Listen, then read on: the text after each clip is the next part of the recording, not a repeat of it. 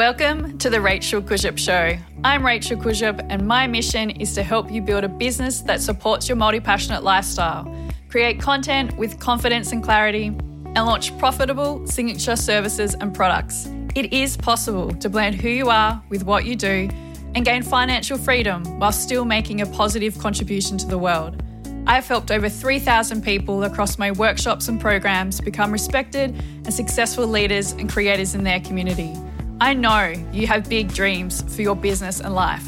So, are you ready to be seen and heard? In today's episode, I'll show you how to make it happen.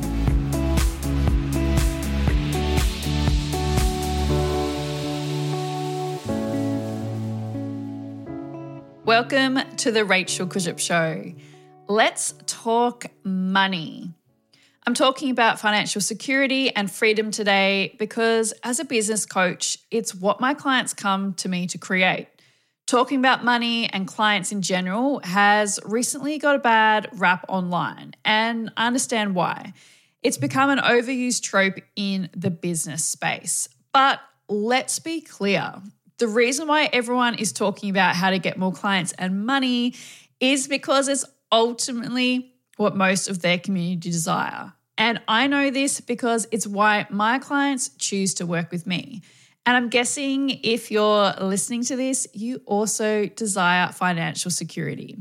So in this episode, I want to talk about why we need to remove the shame around speaking about money and share how you can talk about money in your business that supports you to gain your own financial security, and how you can talk publicly about money from a place of service that supports your clients in the best way possible.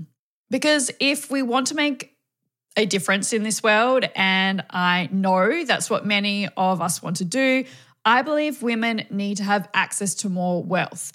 And the first step in this direction has to be talking about money. Growing up in a low socioeconomic household, working as a teller at one of the main banks in Australia, and writing about financial literacy, both personally and professionally, has given me a unique perspective about money, income, and wealth, which I discuss in more detail on episode 20 of this podcast. So go back and listen to this episode on money mindset too. But before we dive in, I want to highlight I'm not a qualified therapist. So what I'm sharing today is based on my own experience and what I've found has worked for me. I'm also not a qualified accountant. So again, what I'm sharing isn't financial advice, and I highly recommend seeking professional advice before making any financial decisions in your business. So just over a week ago, I shared a post about making 40,000 Australian dollars in sales for the month of September. I legit sat and stared at the publish button for 30 minutes before I got up enough courage to share this post on my Instagram account.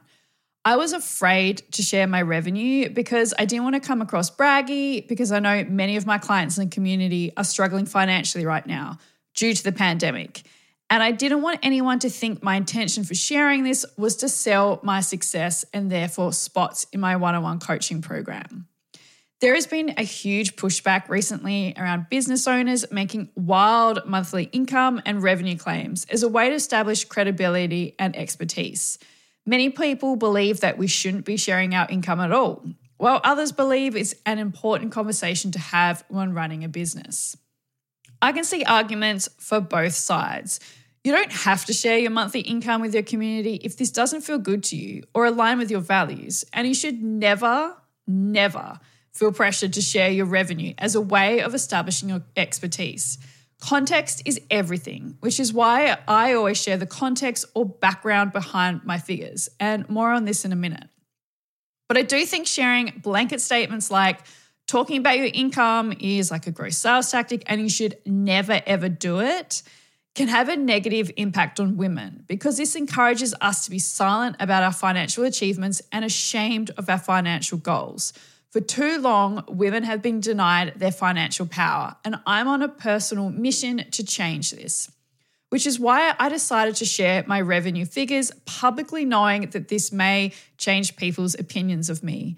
And you know what? I am so glad that I felt the fear and did it anyway, because I started an amazing money conversation with my community.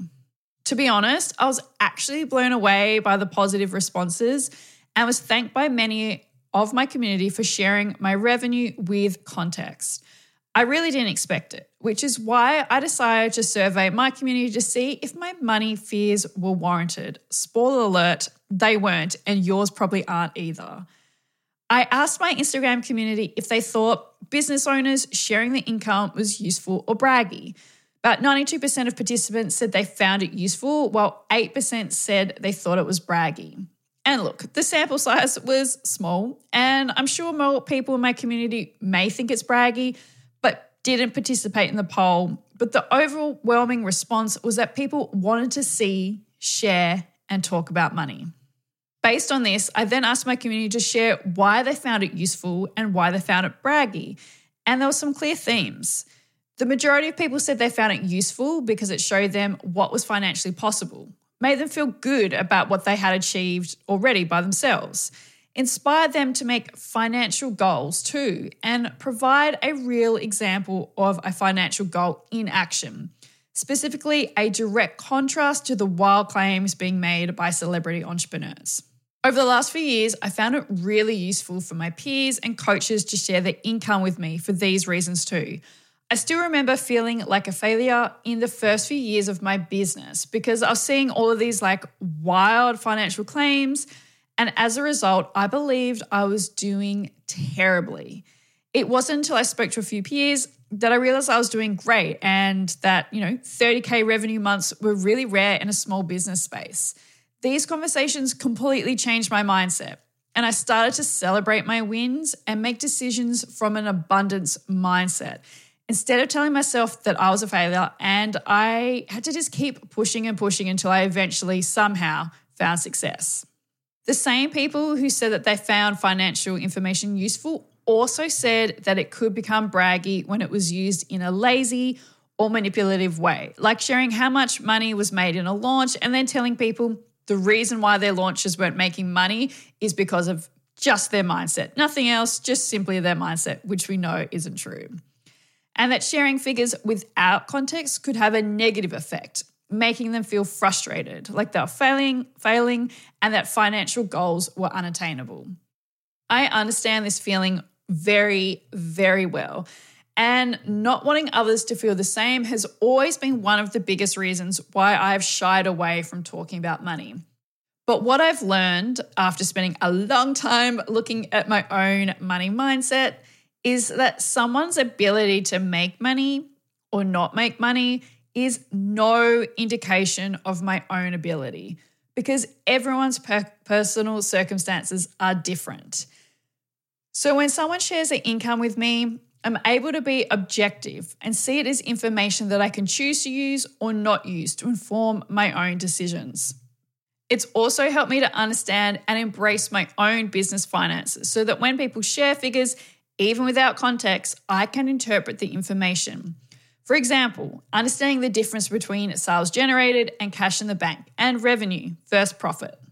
What I loved most about having these one-on-one money conversations with my community is that even if a person was negatively triggered by conversations of income online, they all, when I say all, I mean all, wanted business owners to keep sharing, which confirms what I know to be true. As women, we need and want to be talking about money. And it's accepted that if you're in business, you can't not talk about it. We're living in a capitalist and patriarchal world. We can't change this. But what we can do is acquire wealth ethically through our businesses and use that power to support and advocate for causes we care about. Because most of us didn't get into business with the ultimate goal to make money for money's sake. And look, if you did, totally no judgment here. We started our businesses to make the world a better place. And to do that, we need a sustainable and profitable business.